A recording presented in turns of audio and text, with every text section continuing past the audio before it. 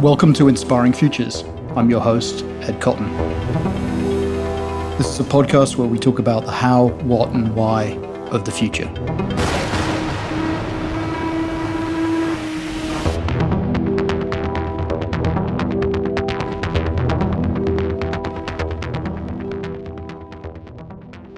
So welcome to the latest episode of Inspiring Futures. I'm delighted that I'm going to be talking to a really interesting creative team from RGA, Chloe, Zach, and Maddie, who've come up with a sort of brilliant initiative in the middle of the COVID crisis to do brilliant things for small, local neighborhood businesses. So we're going to be talking about that and other stuff, hopefully, in the time. So I'm going to hand it over to one of them just to briefly introduce themselves. So Chloe, you want to start? Hi, yes. So I'm Chloe Saintlin. I'm an Australian senior copywriter currently at RGA in New York, where I work with these guys. I've been at RGA for around a year and a half now, working on all sorts of clients, mainly work with Zach, but also work with Maddie on projects like this that we sort of pursue in our own time. Prior to RGA, I was at TBWA in Sydney, where I worked for around 4 years. And before that, a small sustainability communications agency where I was a strategist. So yeah, that's my spiel. Awesome. You guys next, Zach? Sure, I'll do it. It's a spiel, Chloe. FYI, it's a shpa. A shpa. Thank you. No, I'm Zach. I'm an associate creative director at RGA New York on the art side. This is actually my second run at RGA. I was actually here probably 4 years ago, and I kind of took a little bit of a stint at some different agencies like Droga 5 and Anomaly in between, but I've since kind of boomeranged. And kind of on the side, I also like to do a lot of kind of not quite advertising-ish ideas, as much as I can to kind of keep me creatively sane outside of, day-to-day. What kind of things? What are examples of that? I've worked on a pop-up exhibition with Planned Parenthood at the Ace Hotel in New York to talk about kind of reproductive rights, and a couple various other, side projects that all kind of are about making things and not like, just straight up ads. Great. Awesome. Maddie? Hi, I'm Maddie Woodward, and I'm the second Australian in the group. I've been at RGA for maybe 2 years now as an associate creative director on the visual design side. I'm relatively new to advertising. Before RGA, I was the design director at Ace Content, which is a kind of subsidiary of Anomaly here in New York. And then before that, I ran my own Australian-made skincare company, which essentially brought me to New York. So that's why I'm here. That was fantastic. Great. So let's just give us one of you guys give us a quick one-liner of the idea. How would you describe very simply in like 15 seconds what your idea is, and then we'll talk about the genesis. Sure. The IMDb tagline would be a not-for-profit initiative that connects small businesses and small business owners in New York City and soon to be nationally with leading artists and designers who create unique, specific merchandise to be sold with all profits kind of going to the business owners and the staff themselves. Yeah, brilliant. So it probably seems like a year ago since you sort of dreamt up the idea. Could you take us through a little bit of like how it came into being, the first sort of like seedlings of the idea, and how you got together at the early stages to bring this to life? Yeah, I mean, like everyone else, we saw our favorite small businesses having to close because of what was happening with COVID. And, at the same time, we saw this huge outpouring of support on social media where people everywhere were calling on other locals to buy gift cards and merchandise from their favorite local businesses as a way to support them during this time. But I guess what was really sad for us to see was that a lot of our favorite places, not just bars and cafes, but, laundromats and every sort of local business that we love, a lot of them were very traditional mum and pop shops that didn't really have the resources or the knowledge to be able to sell, these sort of things or even have an online presence at all. So we saw that kind of happening. And then, obviously a lot of creatives were trying to think of ways to help in this time. And we just sort of connected the dots and thought, what if we created a platform where we did connect the dots and connected these creatives wanting to help with small businesses and create this merchandise that they wouldn't otherwise be able to make and sell it on our platform so they don't need to worry about it, and then give them all of the profits. So yeah, I guess, we had the idea and then we put a deck together and we pitched it to the senior leadership at RGA, and they just immediately saw the potential in the idea. And they saw that, there was this role that RGA and the broader New York creative community could play in helping these small businesses during this time. So the ball just sort of got rolling from there. So This is kind of sorry, who wanted to say something? Oh no, I was gonna like kind of add to that. But like, yeah, like it was kind of scary how quickly they said yes to like a project that, for us, it was like, we kind of proposed it, and it's one of those like kind of like ideas that are like lofty ideas that like may or may not get approved, probably not. And then it just sort of quickly happened, and we were like, oh wait, wow, we need to like assemble a pretty serious team now. This is not a camp. So was there like a sort of a open call in the agency that was the initial catalyst, or was it just stuff was happening randomly? Was it an initiative from on high, we got to do something, or was it just like organic? Yeah, I think it was actually like predominantly on Slack, right? I think we just kind of hit up the people that we knew would be perfect for the job. I mean, that's how I got involved. Zach had like shot me a DM being like, hey dude, like, we had just come off the back of doing Helvetica, that like terrible kerned version of the Helvetica proper, which is the first time we'd actually worked together. So I think off the back of that, Zach hit me up being like, hey, we need some design. Are you, is this something you'd be interested in? I think that's kind of how the thing kind of bubbled up and grew. Yeah. And then it was just a matter of people recommending other people who would be good to build the site. And it just sort of was more word of mouth amongst our friends at RGA and people who just sort of heard about it and wanted to get involved, as opposed to like an open call out. Yeah. So it just sort of built its own momentum internally through the Slack channels, through just conversations you guys were having. Yeah. So who was the first business you helped?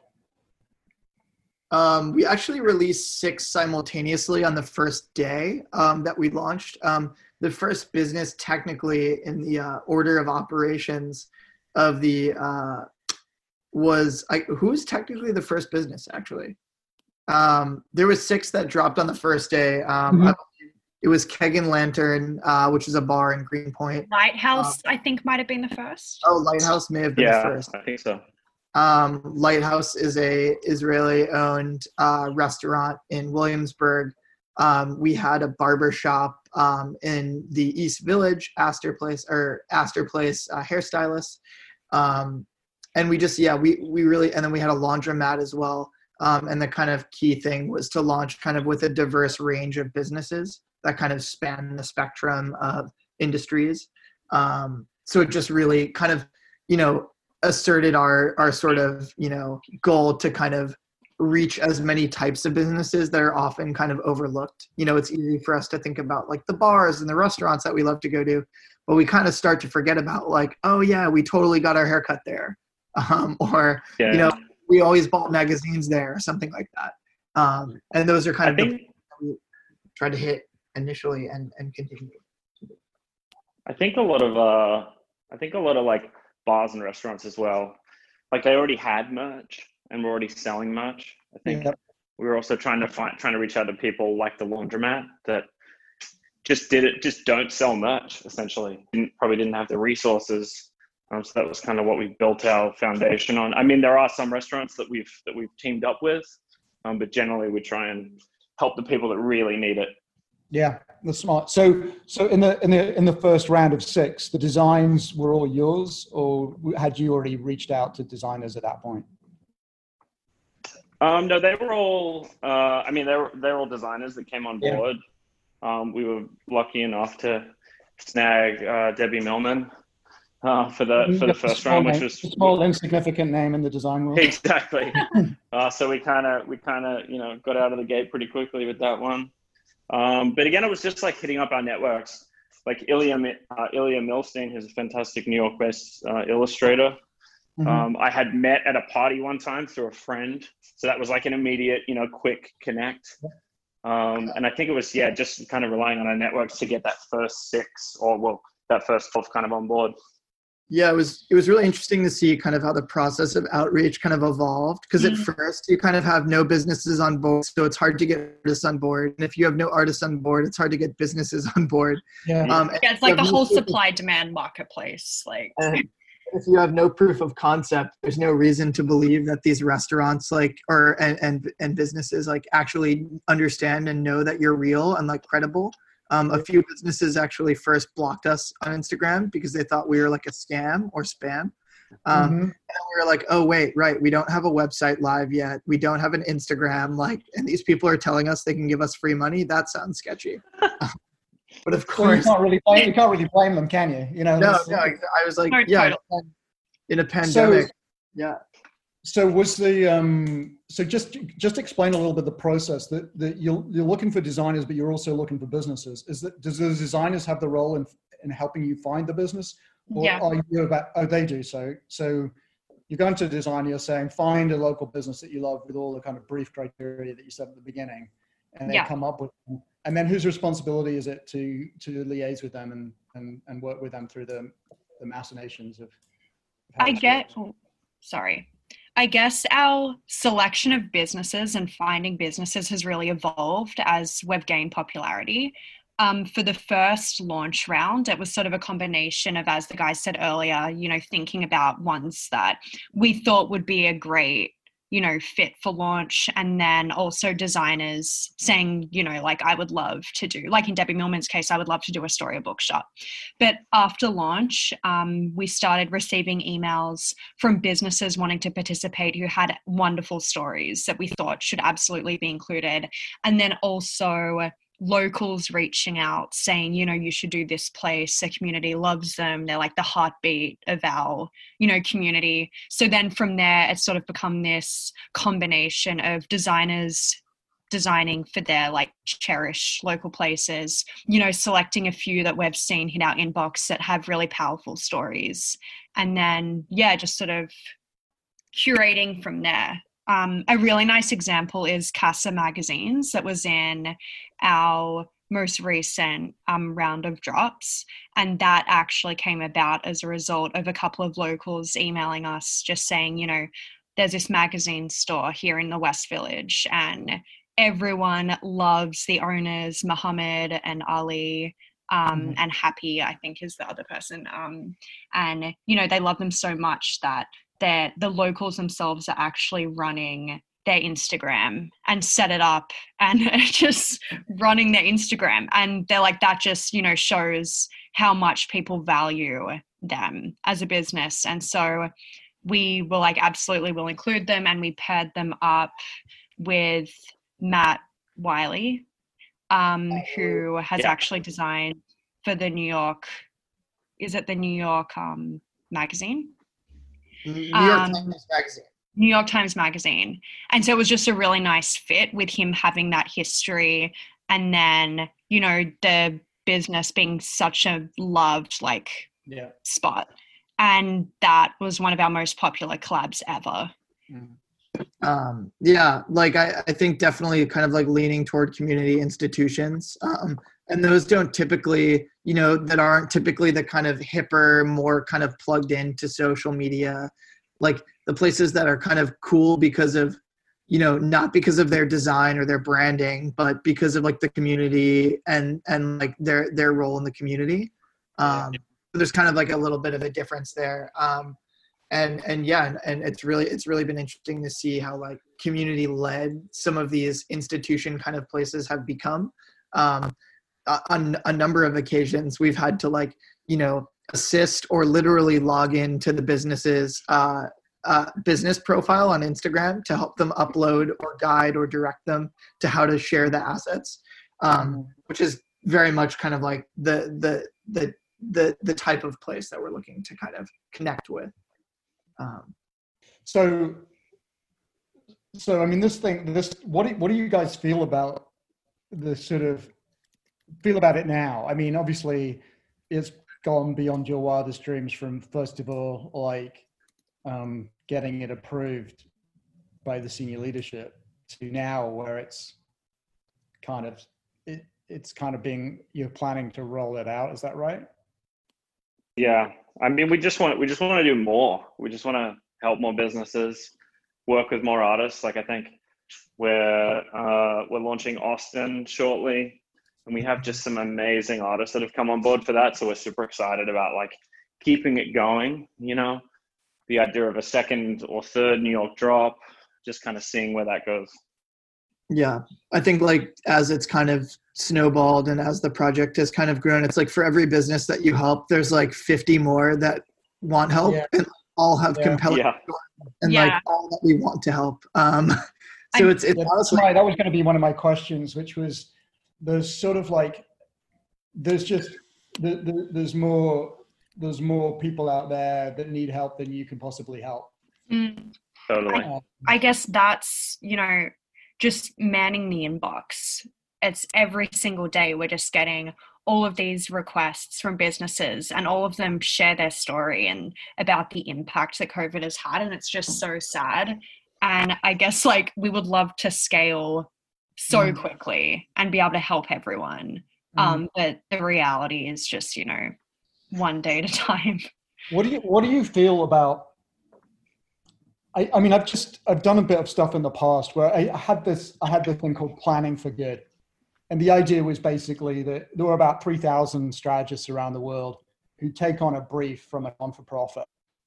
And it was originally, what my thinking was, the agencies took on non-profit business because they wanted the awards, right? So there's always a quid pro quo. But if you kind of flatten that out and just said, okay, we're all in this thing together, there's no agency credit.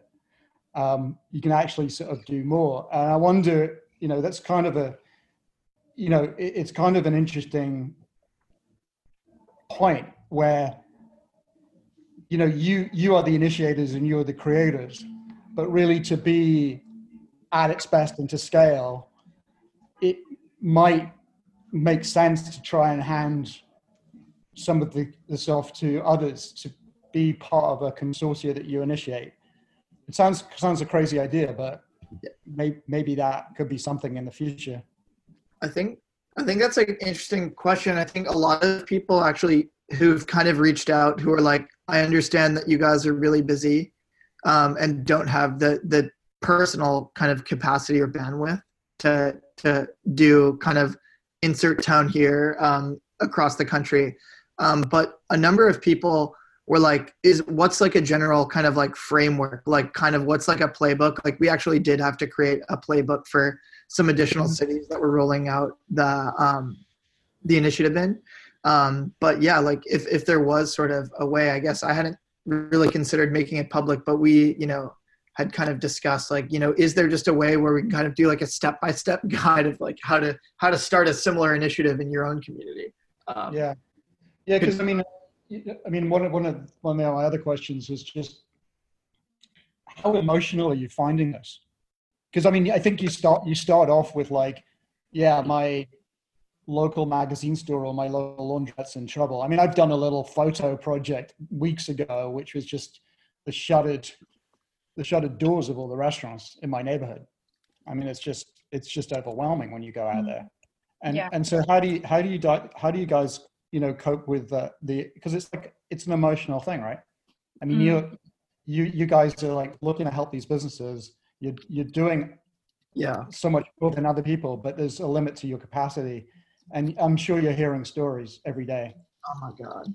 Yeah. I mean, I think we've all probably cried on the phone or with an owner who you're really seeing both sides of the spectrum here. Like, you're really getting into the nitty gritty life of we hear about all these businesses and how it's impacting small businesses, but talking to small business owners who, have to regrettably lay off staff or let go of something that's been so important to them for decades.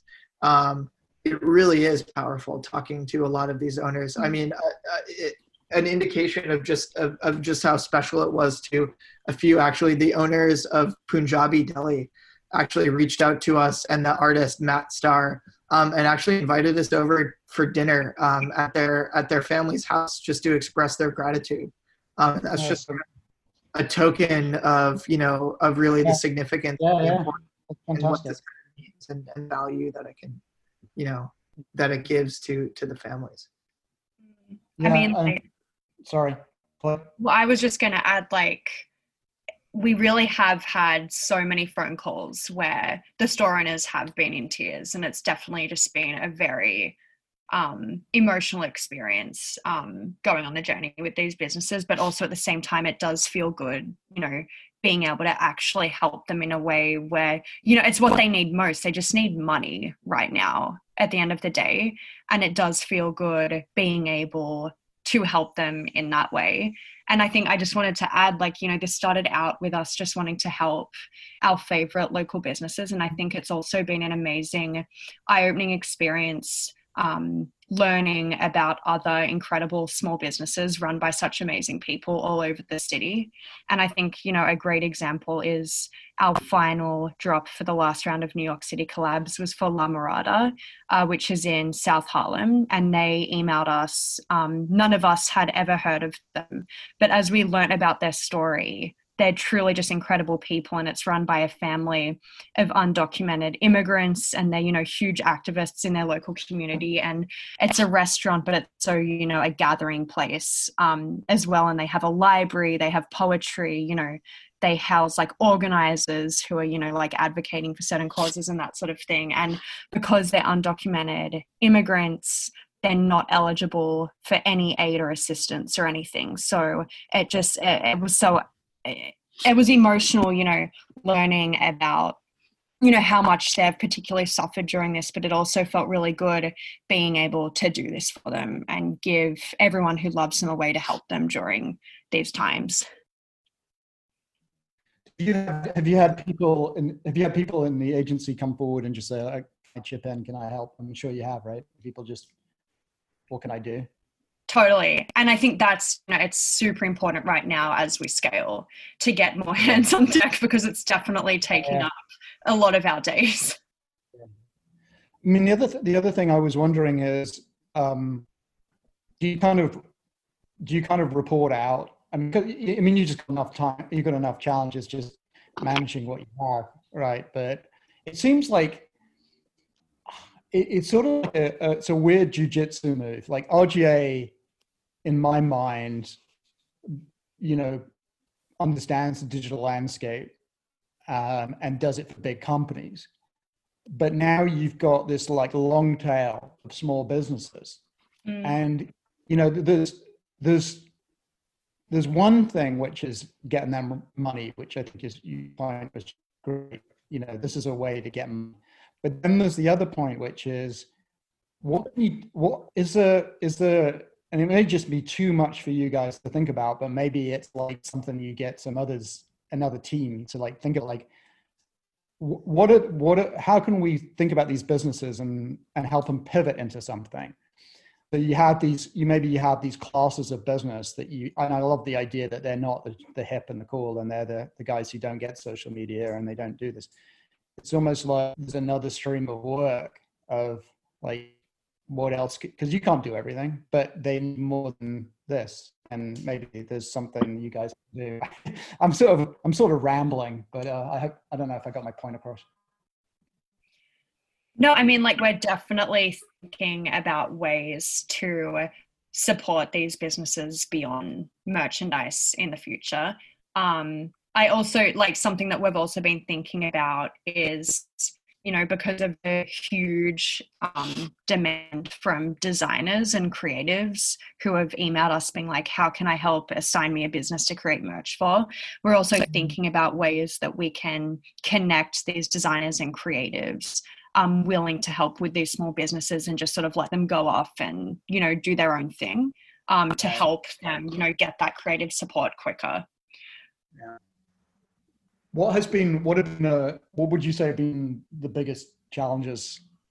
I mean, other than the sort of volume of like businesses that want to be part of this, have there been logistical challenges or just, I think, running an e-commerce business? Or I think the internal challenges are, like we did it, like, realizing that we've actually made a business, just like a regular idea, it's like, which requires us to like, become customer service agents, like become, quality control, become community managers, to become all of these other roles. And, yeah.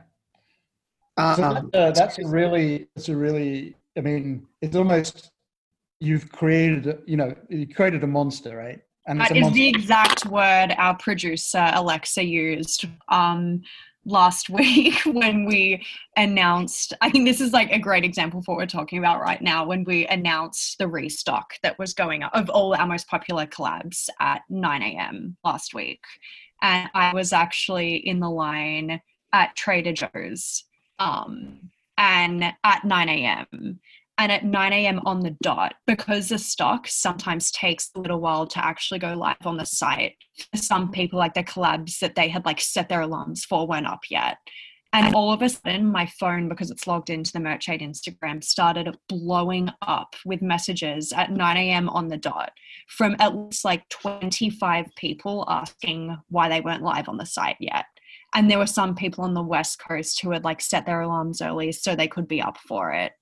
And, obviously it was going to go up in like a couple of minutes. It was just like that tech delay. Yeah. But our producer said like we've created a monster, and it's so amazing to see like, we've built a thing that people will be up and set an alarm for and be refreshing trying to get it. But at the same time, it's like, wow, okay, we this is not a campaign. Like this is essentially a business that we are accountable for. Yeah, because no one's reading the small print and saying, by the way, these guys also have full-time jobs. No, exactly. So yeah, I mean, that part of it. You're expected to be like Amazon level quality of experience with, Yeah, I think it's really interesting to think about the level of like, the expectation of customer service that people are used to now, and responsiveness that people are used to on social media. You put that on top of your day job, which is, still quite hectic, and it's really interesting. Like, you're compounded by the work from home. We're doing this on Zoom, and how do we do everything on Slack, where you could, in prior life, you could have, rushed into a room and put a bunch of Post-it notes up on a wall, and totally 100%. And I mean, also down to manufacturing and shipping and delivery. Like obviously the stress of COVID. I mean, it's definitely been interesting with customers. Yeah, we're very thankful that it isn't just us three working on this. I think if it was, we definitely couldn't do it. Yeah. We have a really fantastic team of people at RGA that are really kind of helping us, turn the gears, get orders out, organize all the production. Shout out to Erica and everyone. It's like such a great, solid team that we've put together. Yeah, that's awesome. So when you go back, did the people who approved the project realize that they created a monster too? they're so excited by Yeah, well, that's awesome. That's awesome. So it's one thing having the idea, it's the other thing executing it, and then it's the other thing being prepared to run with it. Exactly. That takes a lot, right? And we're so thankful for the support that we've had from the senior leadership at RGA, because it would have been easy just to launch this, get that press that RGA was doing this initiative, and then just sort of wrap it up. But we're so thankful that they've not only committed to continuing New York because they've seen the amazing impact it's had, but also have RGA offices help out expand to new cities. We've been thankful. Have you had any conversations with RGA offices outside of the US? Yeah, we have. There's definitely been some international audiences. For example, not audiences, offices like London, who have reached out just saying this would work so well for our city. And, would you consider working with us to activate it here? So, never say never. We're obviously, focusing on Austin and LA, but then who knows?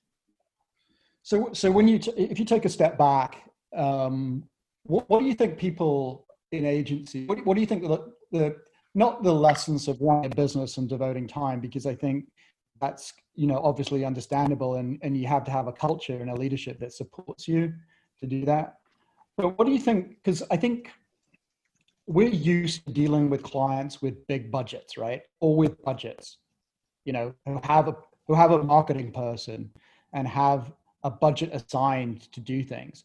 You're at the opposite end of the scale, where, what do you think some of the things, the sensitivities and things that people who are trying to do something and just maybe they don't even realize the significance of these small businesses should think about?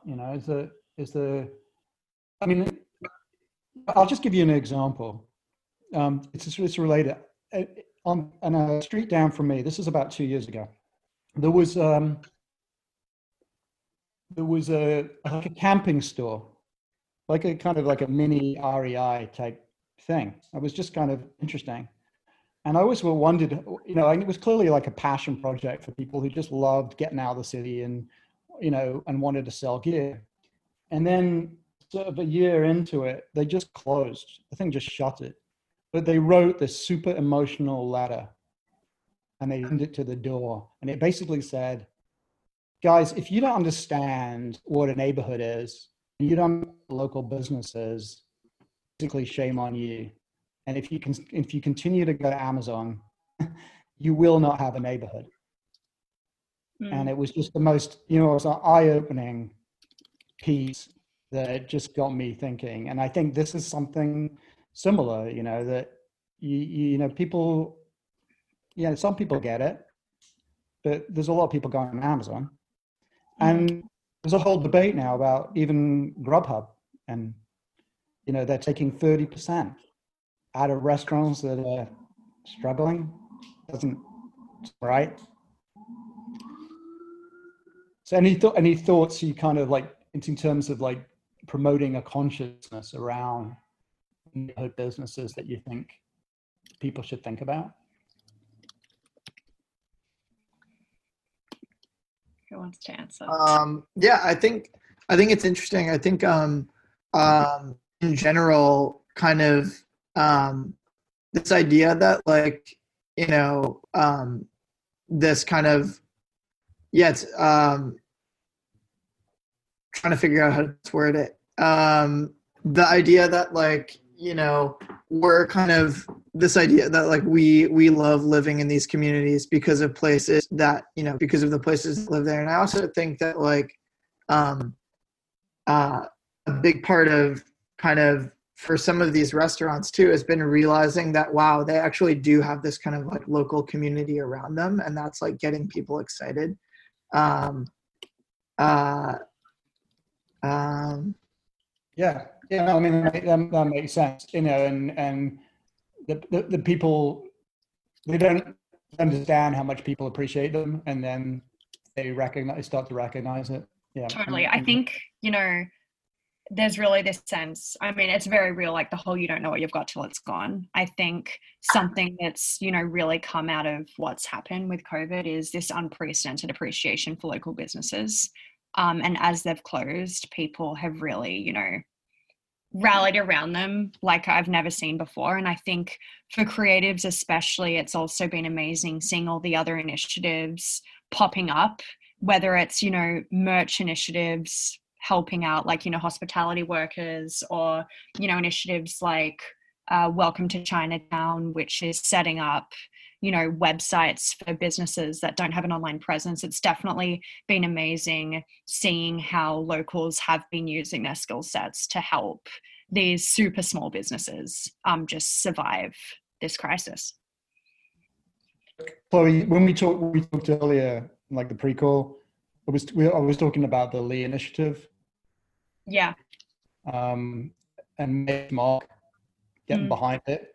I mean, I do sort of find it strange that some of the fundamental infrastructural players in small business are just kind of MI. They're on the sidelines. I mean, Square's got a site and it says, well, look at the site, and it's like, well, we'll teach you how to do the website and stuff. But it just seems like they're not really doing. There's many opportunities for brands to kind of step in a little bit more that they don't seem to be doing.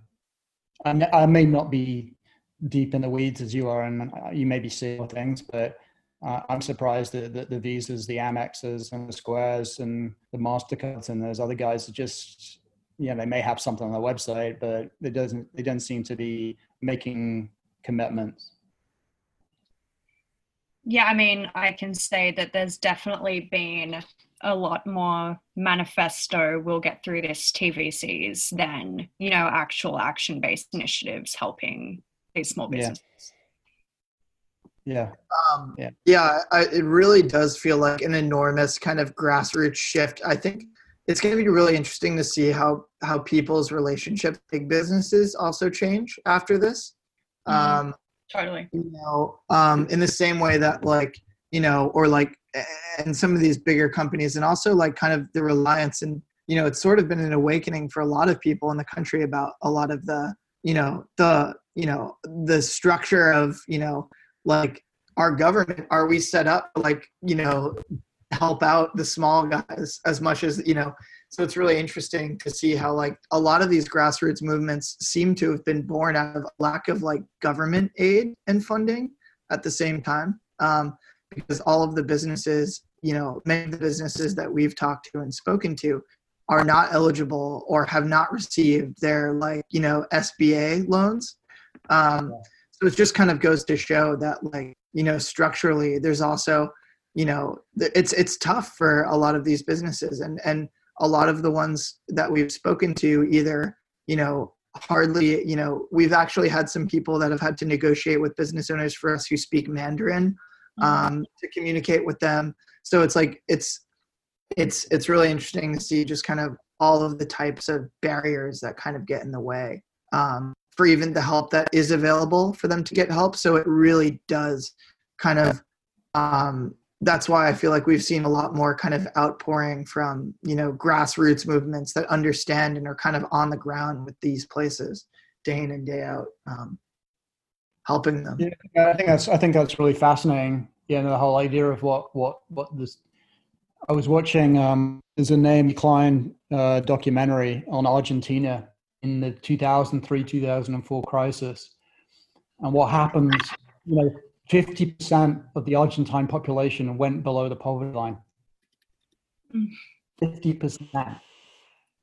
And they had all these kind of like shuttered factories that they couldn't really reopen them. And they were basically like middlemen coming around, working out how much scrap metal was in the machines that they could be sold.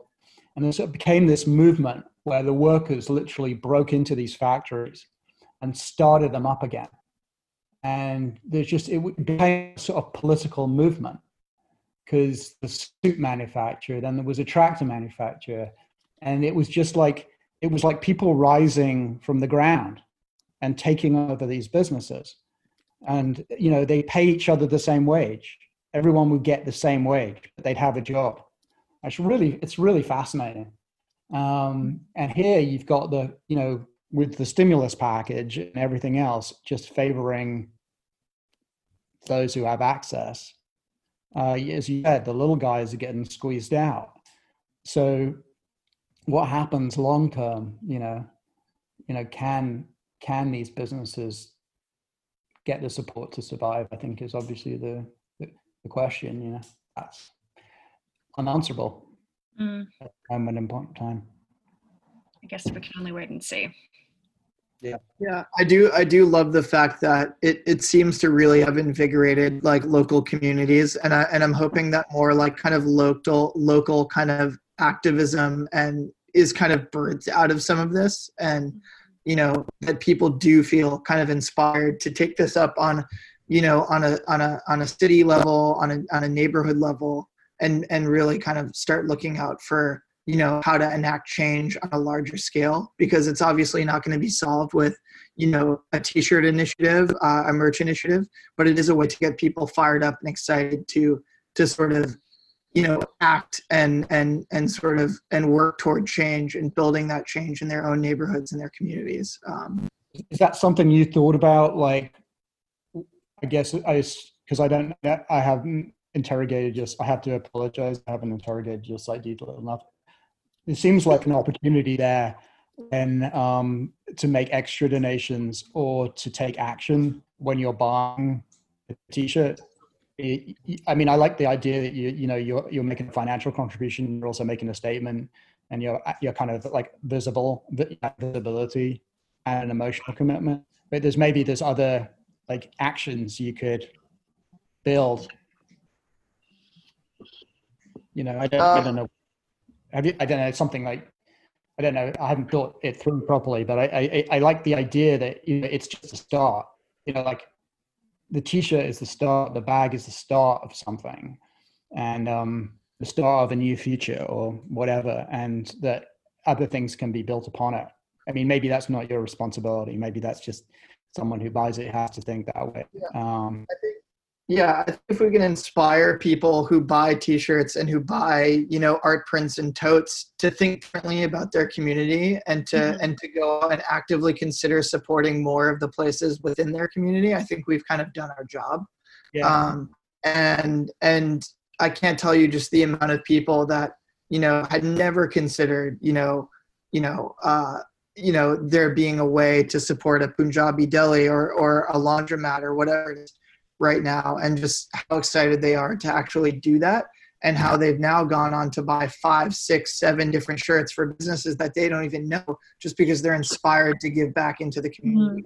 And also, so understand what it means for other places in those communities. And it's also just been super inspiring to see, as people are receiving their merch, seeing them post all over their social, posting images and then also calling on their networks to support local through initiatives. Just seeing it spread. Huge part, yeah, amazing, yeah. So it accelerates and spreads just organically. Yeah, that's exactly. Awesome. Yeah, so that's also been really inspiring to see. We've covered a lot. It's been amazing. It's been a nice opportunity just to reflect. Yeah, great. I'm super, I was going to just talk about, I was just going to kind of end on the value exchange. It just seemed to be, just when you think about it, it's set up so nicely in terms of the value exchange, the role of creativity and the role of art and commerce. It's just another way of thinking about it, that you're creating desirable objects that have an intrinsic value and an emotional value, and it's just something, it's not you don't always get those things to line up really well, but and sometimes they look hokey, but the marriage is really nice. Yeah, I think, the art has played an incredibly important role. Like, we could have just put their logos on a shirt, but I think the art, it's almost become this beautiful, not only a beautiful tribute for these local businesses, but also a really incredible like timestamp for what we're all going through right now. Like, I mean, one of the Austin collabs has this like amazing piece of art for a brewery that's like, let's have a beer when this is over. And I think, you know, it's just like a really nice, you know, nod to the sense of community that was really, really present during this time. I think to add on that though, something that I specifically enjoy about the collection that we've kind of released and continue to release is that the focus actually really isn't on coronavirus or staying home or whatever it is. It's about the community. And like you can wear these after coronavirus and no one will even know. Oh, geez. Sorry, one second. Blowing up. No, but I'll just restate that because I do think, you know, we see so much stuff that's like, stay home, stop the, you know, all these t-shirts telling you to stay home, stay in, it's cool to stay inside. This is just like, hey, we love these places. Not like telling anyone to like do anything other than support their community. So these shirts are as relevant to be worn 5 years from now as they are tomorrow. And I think that's kind of a special sort of twist that we don't want it to be remembered as like, oh, this was the coronavirus thing. It's like, no, this is the time where everyone like showed all their support for like these places that they loved. And came together. Yeah. Okay, we're running into like the final turn, about 30 minutes. Do you guys want to shout out to anyone who hasn't got shouted out to yet? Because I mean, it seems like there's a whole crew who have done amazing things. Definitely. We can do some major shout outs. Major shout out Alexa McClanahan. Major shout out Erica Jensen. Major Jess shout Greenwood. out, Jess Greenwood. Tell everyone what they do, what they've done. So you got okay. Alexa McClanahan's a producer. She's amazing. Erica has been our print producer and t-shirt producer, all that stuff, getting all the merch executed beautifully. Jess Greenwood, who's our CMO at RGA, Tiff Rolfe, who's our CMO or CCO, Thomas Chan, and the rest of the incredible team, Kevin, Hassan, who else am I forgetting? Juliet. That's the Juliet. Juliet. Big shout out Juliet. Chloe Briscoe.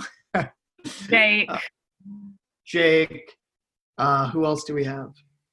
We have a lot. There's Blakely. A lot. Blakely. Yeah, I'm like literally on the Slack rolling through, looking at all the names. The list goes on. Yeah. No, that's good. That's cool. It's a big list of 21 members. Yeah. So thank you guys so much for sharing the story. It's really inspirational and really awesome, and a little bit of the journey you guys have been through, and I wish you future success as this thing keeps rolling out. It's going to be global. By Christmas it'll be global. Let's hope so. Yeah, thank you so much. Yeah, we'll be over the thing and everyone will be back, so hopefully it'll all end nicely. But thanks again. Thank you for having us. Thank you for having us. Thank you. Have a wonderful. I will get this up pretty quick, I hope. Yay. Awesome. Then we can listen to ourselves. Well, you can share it with everyone so you know what you've been up to. Yeah, totally. Thank you so much for having us on. Yeah. Appreciate it. Thank you, guys. Thanks. Have a good one. Yeah, bye. Bye.